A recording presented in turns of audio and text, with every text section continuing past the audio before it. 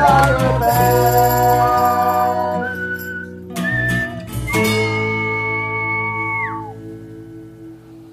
Hello, everybody, and welcome to another episode of Stand By Your Band. I'm Tom Takar, the Wolf of Dog Street, joined, as always, by the Prince of Snarkness himself, Tommy McNamara. How are you, Tommy? I'm doing very well. I got to go to being vaccinated and everything. Got to go to Chicago this weekend for Mother's Day. It was very exciting. Hell yeah. Got to go to a Cubs game. It's very funny going to a Cubs game with like the really limited capacity, because what I noticed is that you really notice the music choices they make in the stadium. And they are like, when it's like the organ, I love anything the organ does, I'm all in. But the songs they choose to play are just brutal. And it's like, you never notice when there's a million people around and you're all talking, but when there's no one there, it's like, oh man, we're really going to listen to this Justin Bieber song for the whole time and at full volume. So that was, it was very interesting though. It was a fun time. And, very quickly, we had one other very funny thing happen where we rented out a movie theater for my family, and we watched The Sting, which I'd never seen. An amazing movie. It was great. I've never seen it. It's so good. It won Best Picture in, I think, 1973. But the very funny thing that happened was, so the whole movie is about this big, elaborate ruse to get money. Mm-hmm. And incidentally, during the movie, the fire alarm went off. And the fire alarm went off, fire trucks came, firemen came, huge, big production. We had to walk out of the theater. Everyone from like surrounding stores were walking by to see what was going on. It didn't end up being a fire. And then we ended up getting all this money off of our rental. Hell and I don't know if it was our fault or not, but it was like we kind of pulled a ruse during this movie about a big heist. So it was very funny.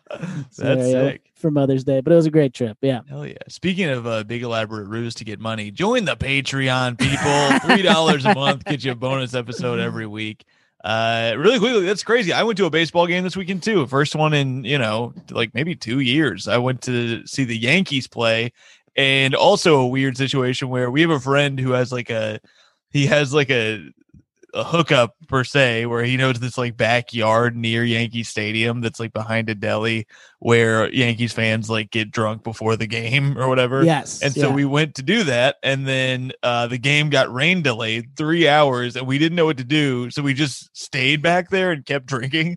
And then by the time the game started, we were gone. And and same thing where they were playing weird ass music, and then we only watched like 5 innings, and then we got rained on, and that part sucked. But you know what? It was great to be back. You had to show your Vax card, which was, I think, good. But yeah, so it felt safe. But also the seats were like roped off. Like we did the old move where we bought shitty seats, and then we snuck up into good seats. And the security at Yankee Stadium is like non-existent now. It's insane.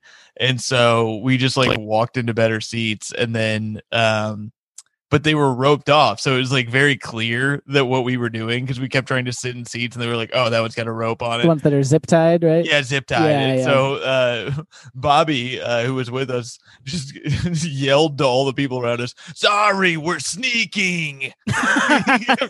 We're sneaking, okay? And nobody gave a shit. And then sure enough, this always happens when I am with Bobby, where you think that we're having like a conversation that is just ours, but then there were some people in front of us who got up to leave before we did because it started raining on us. And Bobby was like, hey, sorry, we were too loud. And the guys go, no, we were enjoying your conversation.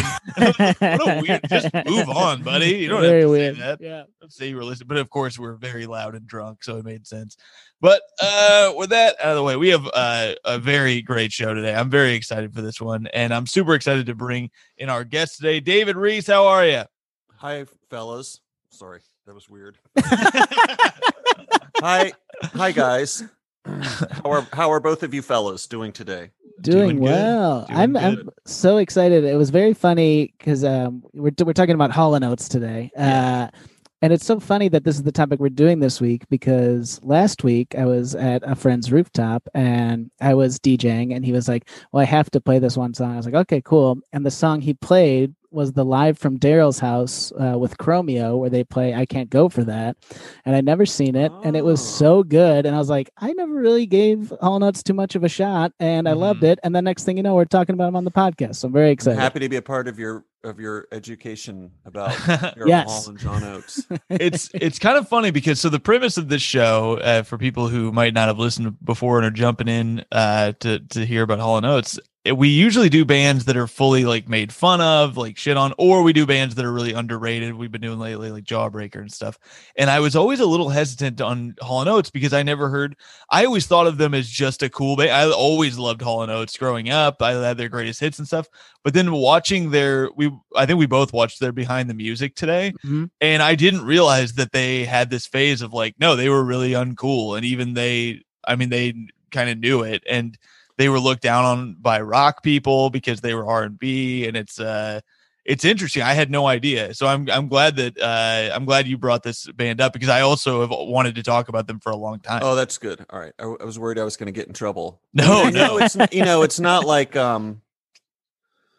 Nickelback. They're not a punchline exactly, but my experience with Hall & Oates and why I thought maybe it would work is I came to know that I was growing up in the 80s. So I was introduced to Hall & Oates kind of like at the height of their pop era. Mm-hmm. And then when I went back as an older person and found those early records from the early 70s, it was just shocking how good they were. Yeah. And how non-synthy they were, you know? Yes. So for me, it was kind of like, I am guilty of doing that thing of being the high schooler who's all of a sudden is too cool for Hall & Oates because they just play pop music and I'm into real music.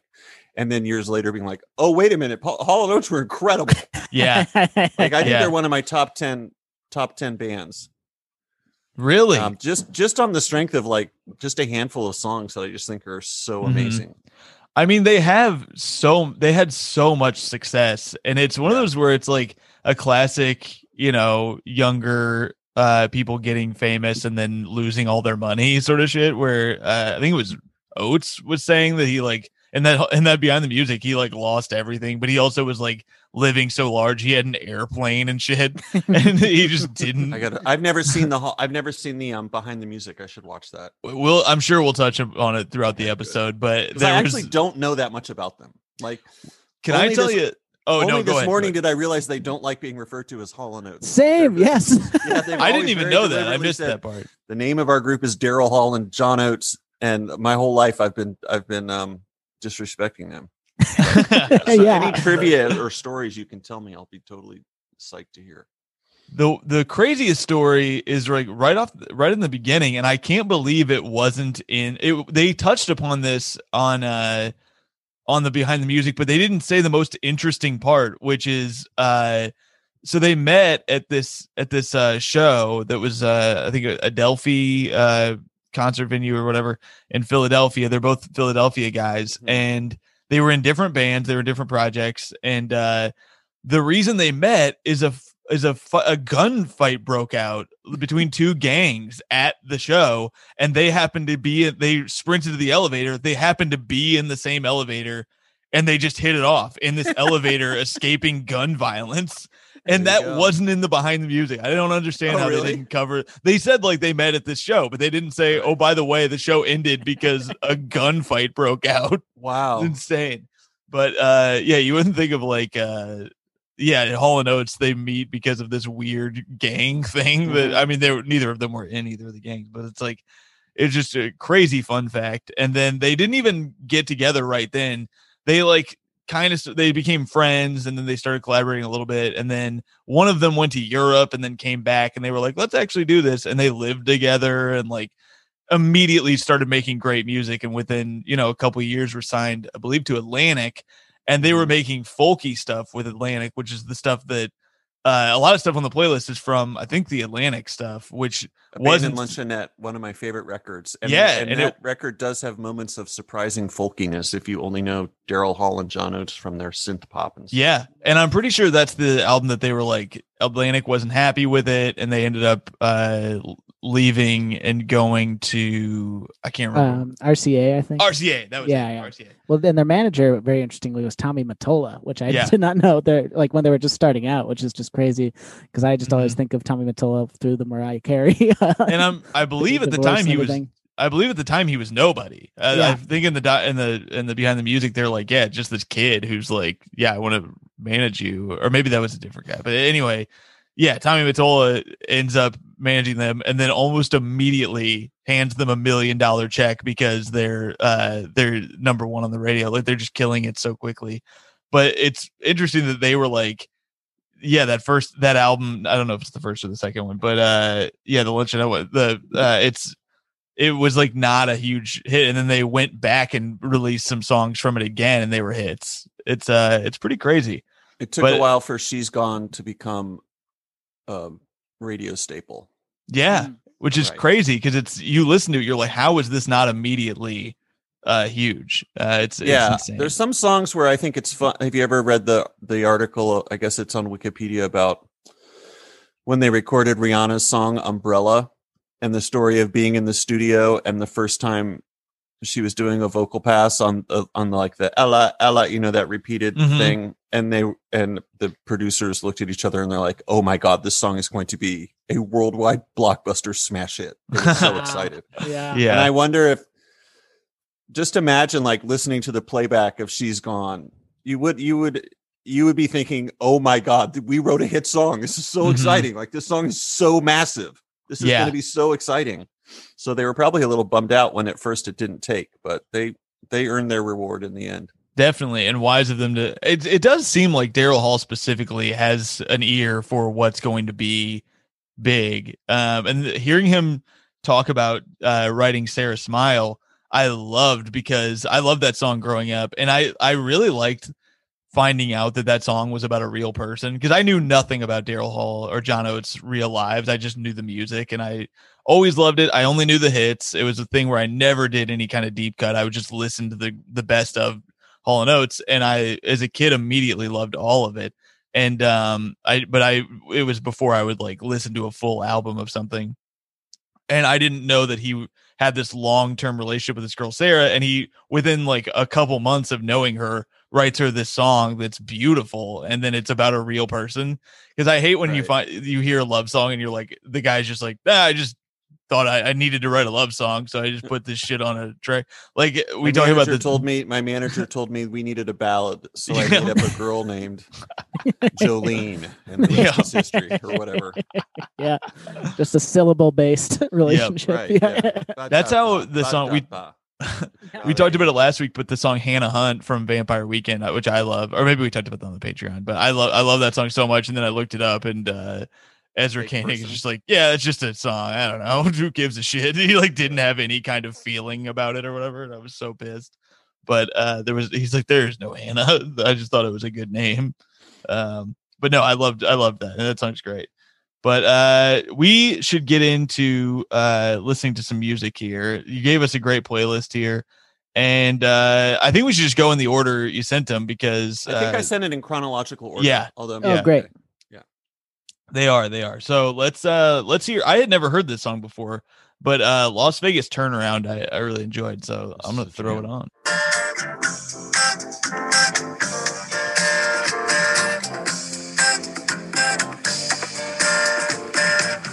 Sarah's off on a turnaround, flying gambling fools to the Holy Land, Las Vegas.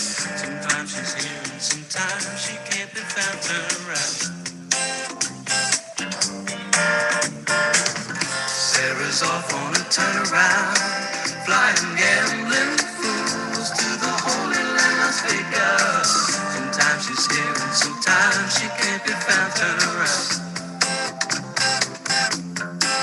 And Sarah's off, head hiding far above the clouds. How she flies, I know I gotta find her a place she can push her toes around. And she needs a place where she can lounge and work out.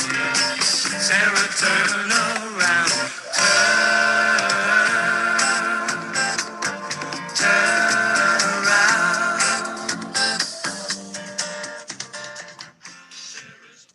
That is Sarah. Sorry, Las Vegas Turnaround. I wanted to say Sarah Turnaround, but that's not quite the name.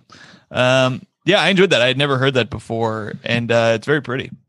It's really pretty. It's really smooth, and the vocal harmonies are really interesting. I mean, obviously they're a duo. They're known for blue-eyed Philly soul and their vocal harmonies, but I think the vocal harmonies in that song are really cool. Yeah. Yeah, I loved it. I'd never heard that one either. So did you just pick up this Abandoned Luncheonette? Because I'd never listened to this album at all. And all 3 songs you sent from it I thought were so good. Did you just like pick up the vinyl of this kind of on a whim, or how did that happen? That's a good question. I was trying to remember when I was thinking about doing this episode. I think what happened was, and I think this is one of the reasons that Hall & Oates is kind of like so central to my music understanding. When I was in middle school, my friends and I, we grew up during like the height of the new wave, like synth pop music, like in the 80s. Mm-hmm. And then my friends and I got into punk rock and experimental music and kind of thought I thought I was kind of like too cool for radio music. And then at some point, a couple things happened that made me be a little more open-minded about music. One was, I think we were driving. My friend and I were driving, and we heard She's Gone on the radio. And we're like, it just kind of like broke through our hipster defenses. And we were just like, holy shit, this song is so incredible. And so I think what happened then was, so I grew up in Chapel Hill, North Carolina, excuse me, which is where UNC is. And UNC has always had a great student radio station called WXYC. And I think I called up WXYC and just asked them to play She's Gone by Hall & Oates. And I didn't know if they would, because that was a college radio station. Like, why would they play a pop song, which at that point wasn't old enough to be ironically interesting? You know what I mean? And the DJ played it, and he was like, that's She's Gone by Hall & Oates. It's off Abandoned Luncheonette, which is just one of those, if you could only take 100 records to a desert island, that's got to be your record. So I filed that away as like, oh, Abandoned Luncheonette. Huh. Okay. That's interesting, because I didn't know what album it was on. Yeah. It was pre-internet. I didn't know how to find out what album She's Gone was on. Years later, graduated college. I was living in Boston. And I think I was just at a local AmVets thrift store. And I found a beat up old copy of Abandoned Luncheonette. And I was like, I'm going to see if that college radio DJ from 6 years ago or whenever it was, let me check out this record. Yeah. Took it home, put it on. It was just like, oh my God, the first side, especially of this record, is just exquisite. It's just like great songwriting, great harmonies, great instrumentation, great musicianship. Let's should we listen to the next song here? Let's hear the next song on this playlist here. We have I'm Just a Kid. Which I was like, still knowing it was Hall & Oates, I was still expecting that song. That's like the Simple Plan. Yeah, I'm just a kid, a kid. All right, here it is.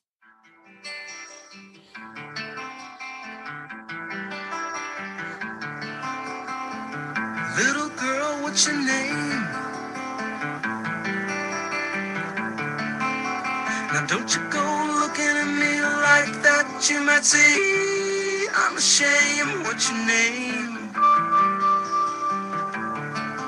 Just talk with me. Won't you talk to me?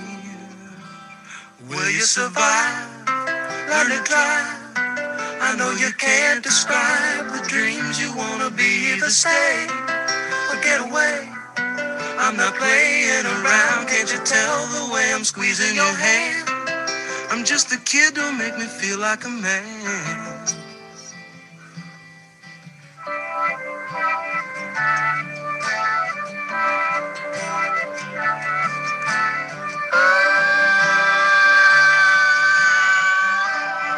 Pretty girl, now ain't you hip faking lines you ain't taking, but your lips make me say it that way. Now there's no use you resisting. This is the cradle thief system. You better let me have it my way. Fool around. That falsetto is so wild that they hit on that. It's amazing. Yeah. Oh, you got to get to the drums. Can you fast forward yeah. and play when the drums kick in? So badass. Say something, girl, I'm just playing. Did you think that I'd be nuts enough to try to pick you up? Don't you know it's a game, it's all a game that we're playing. Which singing was? Just walk with me. Now, just around the corner, baby, maybe you could even try to talk with me.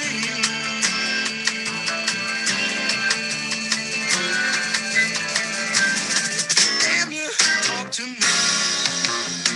Damn you, talk to me. Here's where they go off. Yeah. So awesome. Yeah, that's awesome. So I realized something really important. About this album last night, which is one of the things I forgot to mention about She's Gone is that was one of the first songs where I actually really noticed the drumming. Mm-hmm. And I had played drums in punk rock bands in high school, but it's not like I was not like a connoisseur of like the subtleties that instrument affords. But on the chorus of She's Gone, on the offbeat, it has those open hi-hats. It's really distinctive. Mm-hmm. When we listen to it, you'll hear it. She's gone. Oh, what? It has that open hi-hat on the and of the beat. I always remembered that. So I was re-listening to some of these songs last night, including this one, and I was like, God, the drumming is so good on this record. I wonder who the drummer was. So I looked it up on Wikipedia. It was Bernard Purdie. And then all of a sudden, everything made sense. It was like, oh, that's why this record is so awesome, because they have one of the greatest American drummers who's ever lived to play on it. Bernard Purdie is this legendary session drummer who's played on like 1,000 records. He played on Steely Dan's big hits. Wow. And he invented a very distinctive beat called the Purdie Shuffle, which you hear all the time, which is like it's like a triplet over a backbeat. It's like when you hear it, you'll know it. It's like super distinctive. Anyway, he's this really amazing drummer. And then when I looked at the credits and was like, oh, every song I love on this record, Abandoned Luncheonette, it was Bernard Purdie playing on it. Oh, wow. So that's why the drum fills are incredible and just why it's so tasteful and so exciting. Anyway, I got super stoked when I saw that. It was like a small world moment. Yeah. That's awesome. Let's go ahead and hear She's Gone so we can hear what we just talked about. Here She's Gone.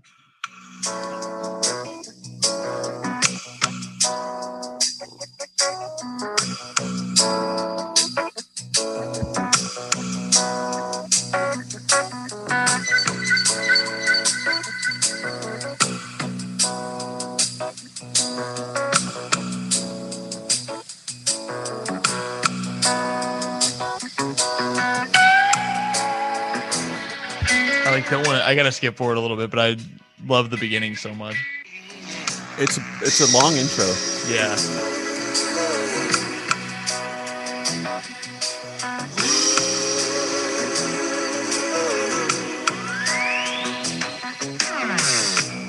Everybody's high on consolation. Everybody's trying to tell me what is right for me. Daddy tried to bore me with a sermon, but it's plain to see that they can't comfort me.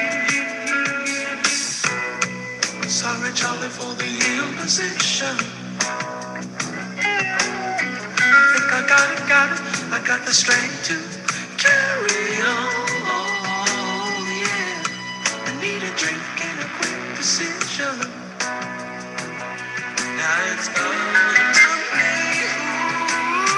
What will be if she's gone? She's gone. I better learn how to face it. She's gone. She's gone. I paid the devil to replace her. She's gone. She's gone. What went wrong? Get up in the morning. I'm gonna skip forward a little bit here.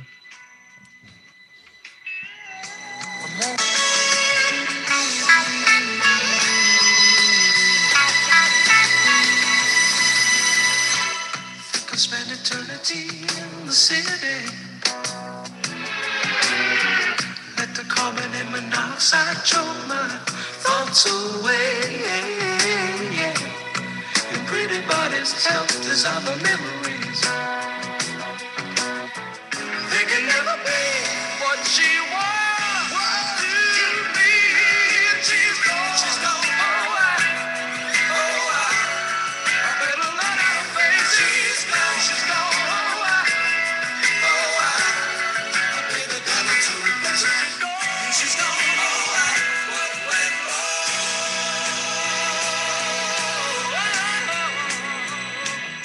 Wow, what a song. Yeah, I get goosebumps. It's an incredible so song. Good. It's a masterpiece. It's a total masterpiece. Mm-hmm. There's so many little there's so many little musical elements that are kind of like when he talks about the carbon and monoxide, and you have that weird like a car, Mm-hmm. like the Doppler effect. There's so many cool little moments like that throughout the song. And then when it when it builds and there's the key change at the climax of the song, it's just like, it's incredible. And you have like one of the greatest drummers of all time playing on it. It's just like, so cool. It's terrific. Yeah. So cool. I love this too, that like they could have gone either way. You could be like, man, they're so lame, because they're like, it's Hall & Oates wrote this while they were consoling each other over heartbreaks. Daryl had just divorced from his wife Bryna Lublin, and a New Year's Eve date had stood up John, which is funny. Those are not the same. You're like, right.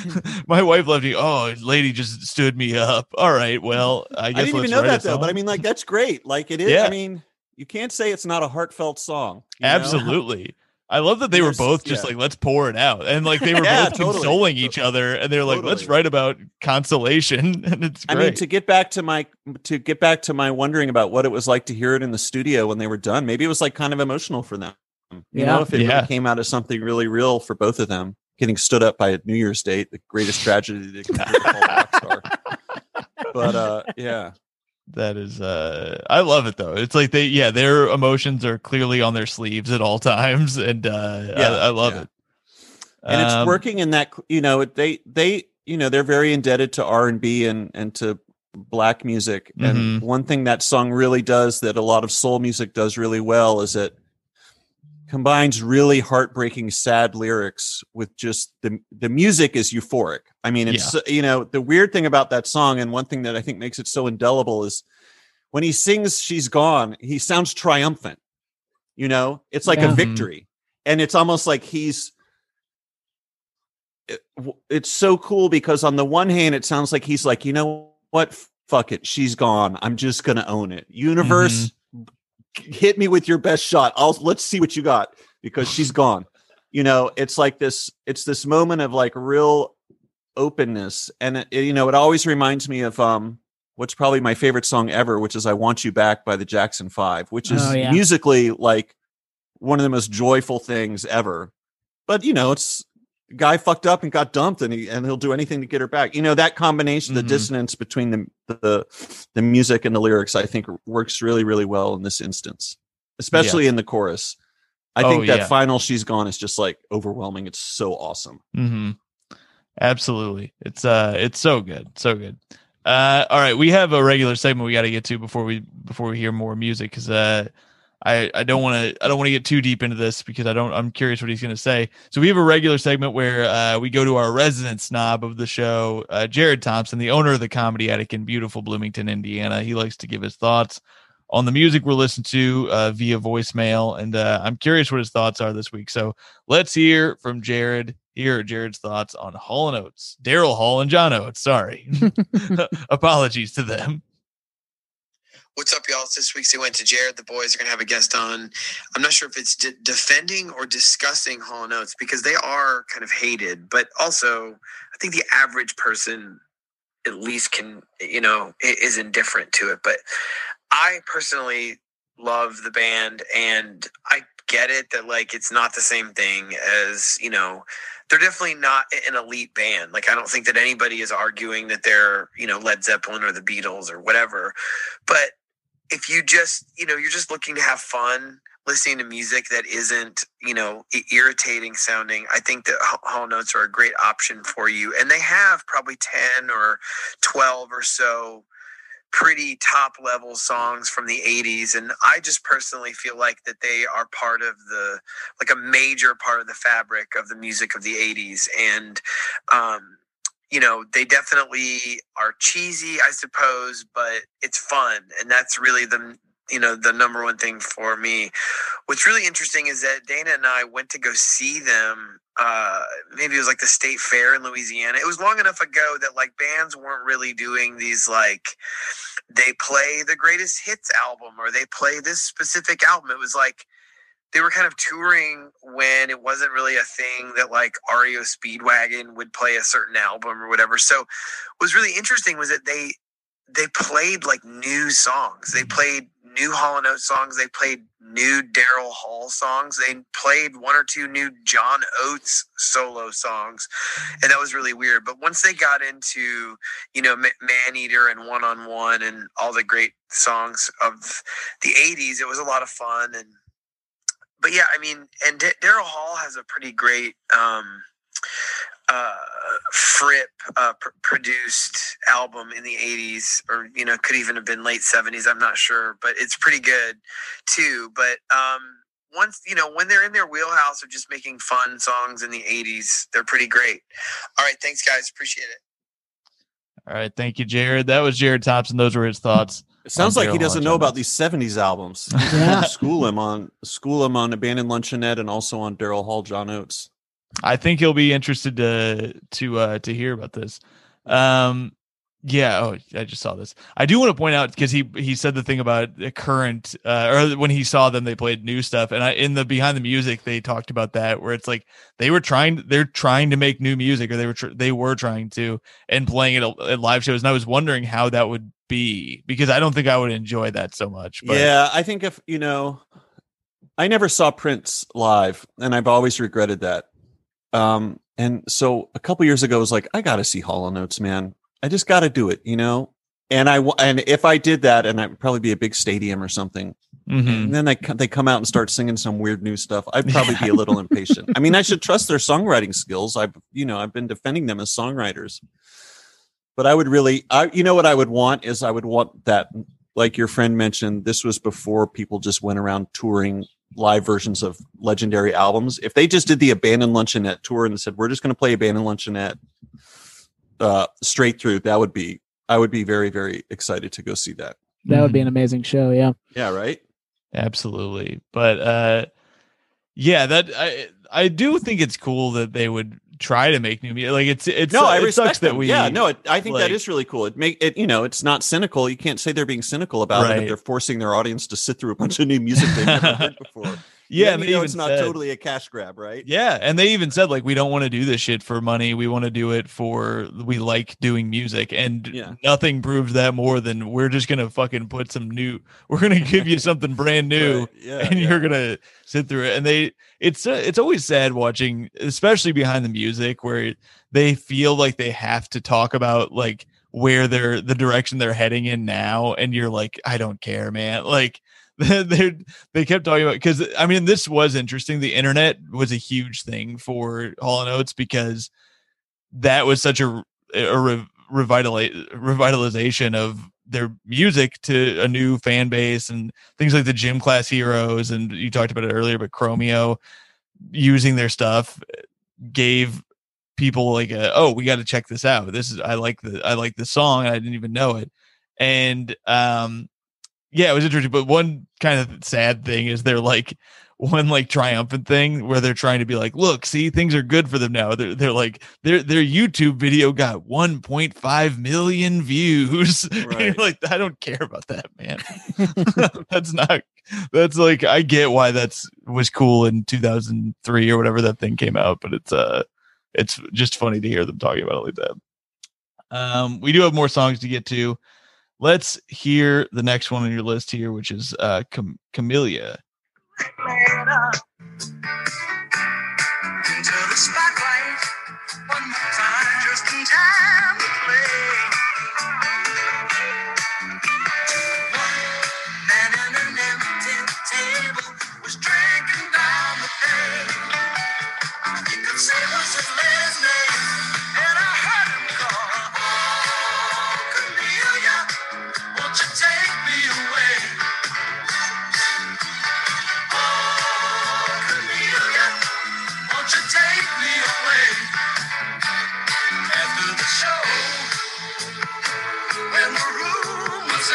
That's a great harmony right there. No, he wouldn't go. So I asked him why he called her name.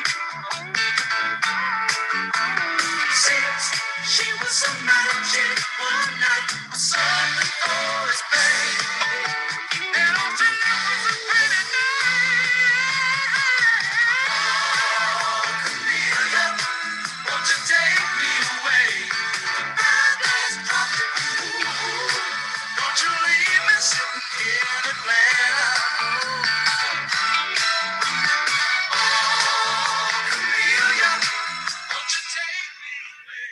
There's some fun guitar riffs in that one too. Yeah, it's a great arrangement. Yeah. And this is off of the album where it was like a controversial cover because they're very airbrushed and like made it looks like they're wearing very heavy makeup. And in the behind the music, Oates goes, I think it's Oates goes, that looks like the woman that I've always wanted to date, and it's him just like highly airbrushed. It and feels like somebody saw David Bowie around that time and was Yes. like, we should try the androgynous outer space alien thing. Totally. For Bowie. Very Bowie, yeah. Yeah.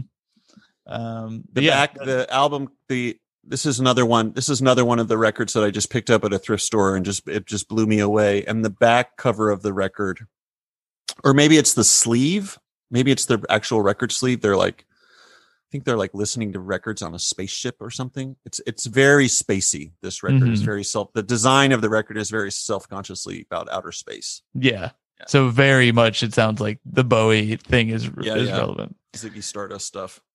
All right, let's see here. The next one here is on the same album. This is Gino, in parentheses, The Manager. You got to sell your imagination. Second generation. And the long way from the family crime. But you got your own way. Sign on the line, sign on the line, on the line.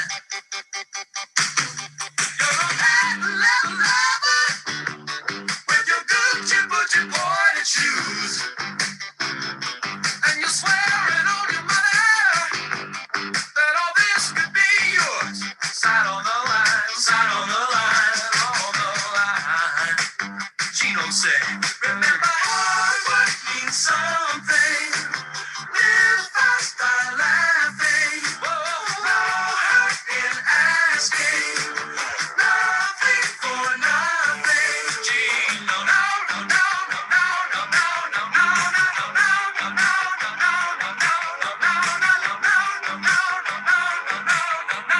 no, you got contractual agitation. Transcendental meditation works fine. Does a Gino live fast? Die laughing. Throw her in asking.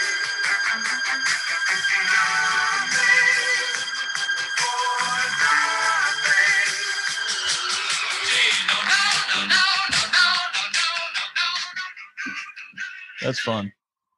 Kind of reminds me of the Styx, Mr. Roboto a little bit. Yeah, it's very angular. And one thing I like about that song is that in the verses, the rhythm it's really tight, but it's also kind of complicated. It feels like people are playing musical phrases of different lengths, or the drumming is emphasizing offbeats or something. It just has a real herky-jerky quality that I think sounds really futuristic. Mm-hmm. Yeah, very fun. All right, we got a couple more songs here from your list, and then one more thing. So, and we have another segment to get to. So, I'm gonna cruise through these next ones. The next one is we all know this one. We love it. You Make My Dreams Come True. What I want, you got that it might be hard to handle, but like a flame that burns a candle, the candle feeds the flame. Yeah, what I got, full stock, a thoughts and dreams to scatter, and you pull them all together, and I can't explain. Oh yeah, well, you make my dreams come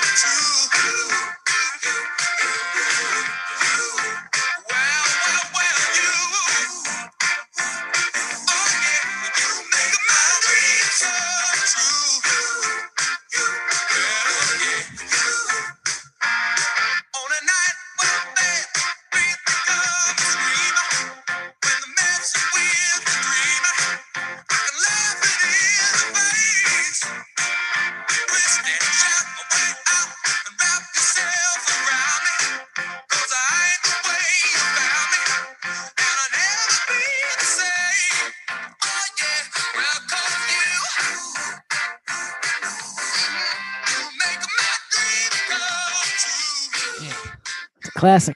So good.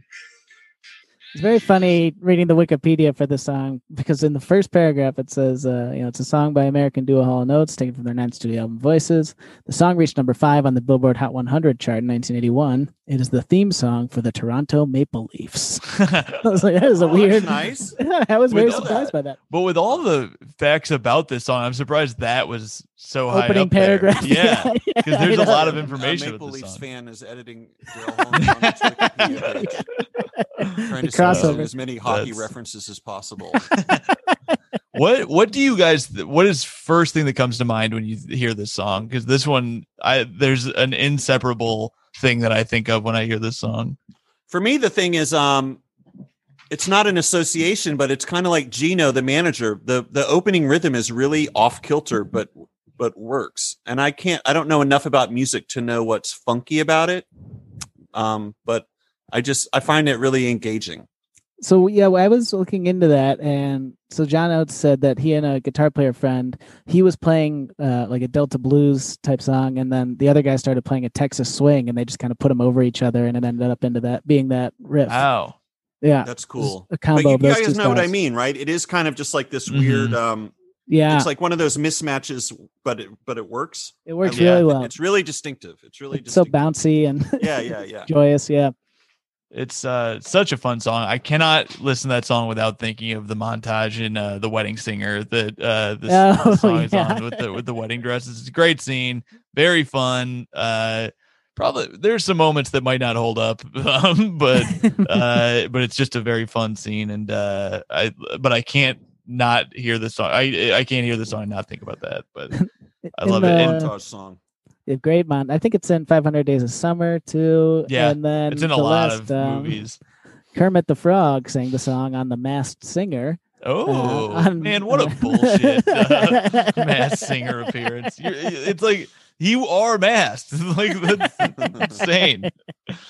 That's so funny. It was in Ready Player One, I think. It's in a bunch of stuff, but my favorite thing it's been in it's in Step Brothers also.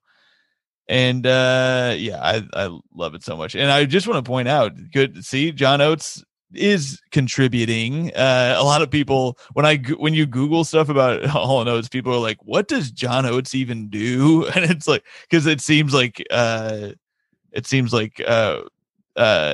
Hall does a lot of the stuff, but they clearly need each other. Yeah, totally. The next song on here is just a classic. If you Google most successful Hall & Oates song, this is, I believe, what comes up, and it is the song Man Eater.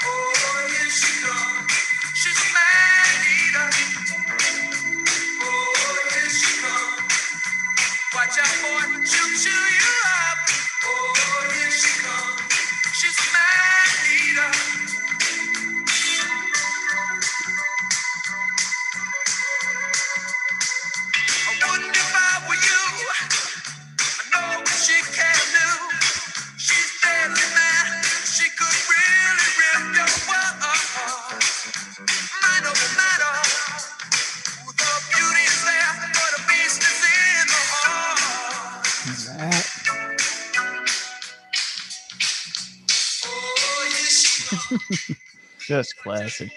So good. I just read some because they talk about being really embarrassed by their music videos because they were, when MTV started, they were a major staple of it. Totally. And they were big on MTV. Yep.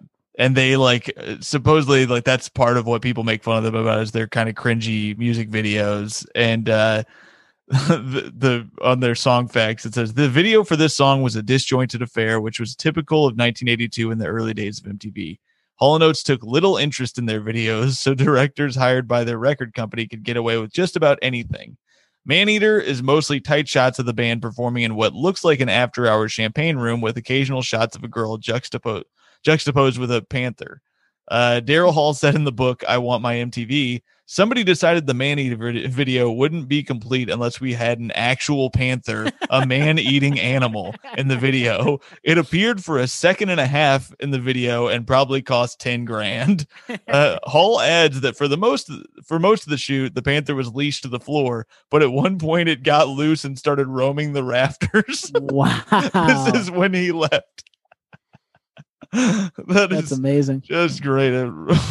Panther roaming the rafters. I would recommend two videos. One is their video for Method of Modern Love, Mm-hmm. which is incredibly 80s, and then also for Jingle Bell Rock, where they are very deliberately acting like incredible goofballs. Like they're really dorky, you know? Yeah. I think one of the reasons I find them so appealing is like fundamentally they kind of just seem like a couple of dorks, you know? There's a big tall dork and then there's a shorter dork, but they just like write incredible music. Yeah. But we watched that Method of Modern Love video beforehand today, and it's very funny. It's like the most 80s thing you've ever seen. They have the trash can drum set, which is a very fun visual. Classic New York's big city skyline with the fog machine. This is the one where like floating through the clouds and shit, right? It's like cardboard skyscrapers. I have it pulled up here. I'll play a little bit of it just so we can hear the song we're talking about too, and I can see some of it here.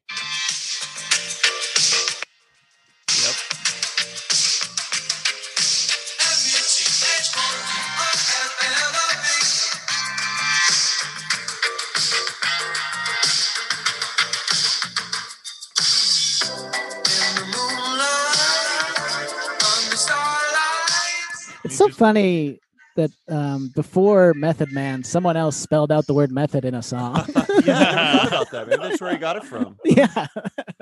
They really do sound like the 1980s have swallowed them. I just want to point out, he says the moonlight and he points at the moon. There's just a giant moon. It's just very on the nose. There's the trash can drums.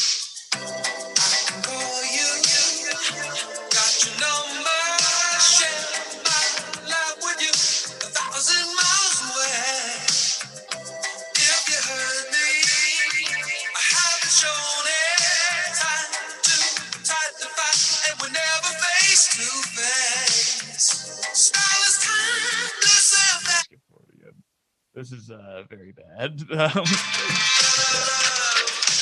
His dancing is also absurd in it. Yeah, it's very cheesy, but that's worth checking out. That video, it's very, very goofy. But that is the playlist. We have another segment to get to before we get to the final parts where we rate the playlist and all that good stuff. But we got a lot of comments on this one, so this is the segment where we go to the Peanut Gallery, the listener of the show, and see what their thoughts are on Hall & Oates. And we, like I said, we got a lot. As always, we go to the Patreon first. If you're on the Patreon, you get to have your thoughts guaranteed to be read. And let me see what all we got here. We got quite a few right off the bat. Jess Tabor comments, Hall & Oates are a prime example of pure pop bliss. Their music beyond slaps, it fucks. Okay. Thanks, Jess. April M says Out of Touch is a banger straight out of the gate with one of my favorite intros in all of music. Truly. Kyle Bradley says one of the few things Philly can be proud of. Disagree with that, Kyle. Wow. All right. He says Rich Girl is a first ballot Hall of Famer and worth going through the deep cuts. Any favorite Hall & Oates moment is when they figure out what he's trying to say here, but it says Amy favorite Hall & Oates moment is when they tried to play a new song at an Eagles halftime and got booed by garbage Philly fans, causing Hall & Oates to ripcord the new track and start playing Maneater. People wanted Maneater. That's incredible. In the Philly fans' defense, fuck that. You're playing a new song in the middle of a football game. We've already established they're not resting on their laurels. They want to keep challenging their listeners with new music. It's true. Nathan Saint Amand says one of the all-time hits bands. They're the perfect example of how good pop songwriting can be at its best. Also, I sincerely hope the boys find are you more of a Hall or an Oates quiz online somewhere. You know what's funny is I did find a quiz, but I think we're going to skip it today because it was just another which song are you, and it was also kind of visual, and there's some other stuff we want to get to. So that's the Patreon comments. Tommy, did we get it on Twitter? We did, yeah. We got a friend of the show, past guest JP McDade, said there was a photo on the wall of my hometown hibachi place labeled Hall & Oates, but it was just a picture of Daryl Hall with the staff. I like to think they made Oates take the picture. It was a very funny comment. And then this was something I didn't know about. I don't know if you guys did, but Admiral Snack Bar gave a phone number and said Hall & Oates emergency hotline. And I think we should call it and see what happens, because I had not heard of this before. He tweeted that. Tom, I assume chatted you. I have done this before. My sister sent this to me maybe 10 years ago. Oh, and really? I remember being blown away that it existed. And it's pretty exciting stuff. So I will give it a call. Let's do the Hall & Oates hotline experience live. Which is called, I did look it up after I found out, it is called Call & Oates. We have to note pretty the pun. Good. Yeah. All right, here we go. Welcome to Call & Oates, your emergency Hall & Oates helpline. To hear one-on-one, please press 1. To hear Rich Girl, please press 2. To hear Maneater, please press 3. To hear Privatize, please press 4. I pressed 2. That is really amazing. I can't believe I thought they were kind of litigious. I can't believe they let that stand. Right? Did they play the whole song too? I wonder. Oh, shit. Sorry. I think they do play the whole song. I remember doing this and playing all of them and being like, yeah, Hall & Oates rules. Like, it had been a while since I'd heard it, but I'm pretty sure my sister sent me that forever ago, and it's pretty sick that exists. So yeah, call that number, and if you don't have Spotify, you can just listen to Hall & Oates music on the fly. And then the last one was Adam, who said, saw them perform in Philly 13 years ago, ... no bueno. However, I loved the Live at Daryl's House show. Yeah, so he might have been at that Eagles halftime, maybe. Yeah, it is. I just Live at Daryl's House episode or 2 was when I realized, oh, this guy I think smokes a ton of pot. I bet he's really good company. Oh yeah, yeah. I just remembered I read this thing that I think it was that they were the only white band to be number 1 on the R&B charts, and I feel like that can't be right, but I don't know who else it would be. But good for them. Yeah. I just remembered that because I was thinking about the Philly comment, because Philly has a lot of good bands. Like, there's so many good bands out of Philly. So if you are not familiar with like Hop Along, or as we've talked about to death on the show, the band Mannequin Pussy, that's all I listen to now. Both Philadelphia bands. So on Facebook, we got a ton of comments. I won't be able to get to all of them. If you want your thoughts guaranteed to be read, get on that Patreon. It's only $3 a damn month. So get over there. Brandon Reams says great music to clean or party to. True. Mike Cronin says one of the first Funny or Die videos is Will Ferrell getting a chip in his brain that constantly plays Private Eyes and slowly drives him insane. Yeah, there's the Call & Oates thing. Shane Smith says they don't like to be called Hall & Oates. They like Daryl Hall and John Oates. Thank you, Shane. I should have read that before the show started, but I was already told also. They're going to be so furious after listening to this episode. Yeah, and they're on the Patreon too, so they'll hear it first. Yeah, that's right. We should start doing. We don't even do that. That's not a bad idea. Let's see. Matt Fishman says, when my parents' 1995 Toyota Camry was stolen, I cried because Best of Hall & Oates was in there. I love that. Kevin Bannon says, when I was in college, 2 of my friends decided to go to a Halloween party as Hall & Oates in one year. It was a funny idea until the guy going as Hall had to bail at the last minute, so my friend Brian had to go by himself as Oates. All night long, people kept asking him who he was. I'm Oates, he would reply solemnly. I'll just say this. 3 different people wrote, I can't go for that. So just know you all did it. Let's see. There's another one about Colin Oates. David Vagnetti said, my aunt had sex with Oates. Oh. And then he did not give us any other details. Somebody questioned it and he said, yep. And then he said, Out of Touch is a very underrated song. Maybe it's about his aunt. Yeah. Andrew Rudick says Jimmy Pardo has the best Hall & Oates bit of all time. On Sprezzatura, I concur, but I would also say there's not that many bits about it. So the pool is small, but Jimmy Pardo does have the best. Let's see here. So many here. Casey James Salingo says too many thoughts to write, so all I'll say is they fucking rule. True. Very true. I'll read, I think, maybe one more here because, like I said, there's so many here. Justin Case McCall says my favorite band to make me feel like I'm in a Walmart at 2 a.m. and Maneater is playing quietly while I look at different cereals for 45 minutes. Brother, I get that. I've been there. That was the thing to do in Indiana. Just hang out at a damn Walmart at 2 a.m. All right. Last one. These people keep saying they missed it. They're fine. Maggie May said, oh, damn, I missed this. I had a lot of thoughts. Casey Raven says Sarah Smiles, one of my faves. And Matt Alonzo Morning says, I missed this, but I was gifted some Hall & Oates tickets a few years ago, and that concert was mid-tempo as fuck. Oh, all right. Yeah. I mean, they're in their 70s now. They're older. Yeah, what do you want from these people? All right, that is the end of that segment, and we are down to our final thing here, which is we rate the playlist. But before we do that, you, David, get to give your final thoughts on Hall & Oates. You have the floor. My final thoughts on Daryl Hall and John Oates. I would encourage everyone to check out their album Abandoned Luncheonette. I really do think it's a really surprising and interesting album.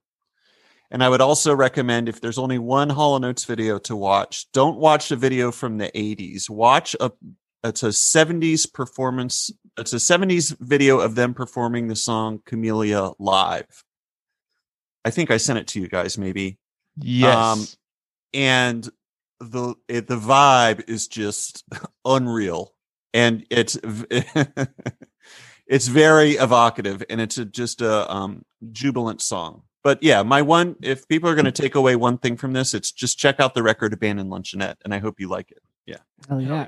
So one thing I was thinking, so we do the playlist out of 6 songs. So I was thinking maybe to narrow it down because we have Maneater. 7. Cut Maneater. Okay, great. Yeah. And we'll cut Method of Modern Love because that was just for the video. Right. So that gives us 6. Okay, great. Yes. Okay, easy enough to do. Tommy, what do you think? What do you got for this one? I really love this playlist. As I said, I had not heard a lot of these songs. I'd mostly only heard the hits. So I really love the Abandoned Luncheonette songs specifically. But I really liked all of them. I would say I'm going to go 5.25 out of 6. I'm going to go very, very high. I really, really enjoyed it. And She's Gone is an all-timer. I really loved Camellia, which I'd never heard. All those songs, yeah. The only 0.75 I'm taking off is I for some reason the no part of Gino the Manager just doesn't sit right with my ears. So that's the only thing I'm taking off. That is wild that you said 5.25. That is exactly the number that was in my head. Look at that. I don't know what it was, but I was like 5.25 feels right. And for a bunch of songs from a band that I really loved that I had never heard before, a lot of these songs, I liked them all. Yeah, I think 5.25 is a great score, and I'm gonna go with it. I liked all the songs. It's hard to listen to a Hall & Oates playlist and not hear the ones that you're like, but I'm happy you gave us the ones you did and not just to hear all the songs that were that all charted. This was a perfect playlist. And yeah, I really enjoyed it. But David, you get to rate the playlist out of 6 as well. What do you think? Oh my God. You know what? I hate causing controversy. I'll give it a 5.25. Perfect. I mean, it's not I don't perfect, think- like it's not you're right. Now that I think about it, the G, no. It's like they were anticipating Rihanna's Ella, Yep. and it's not Kinda quite as stole it's it. not quite as incredible as when she does it. Yeah, they're just like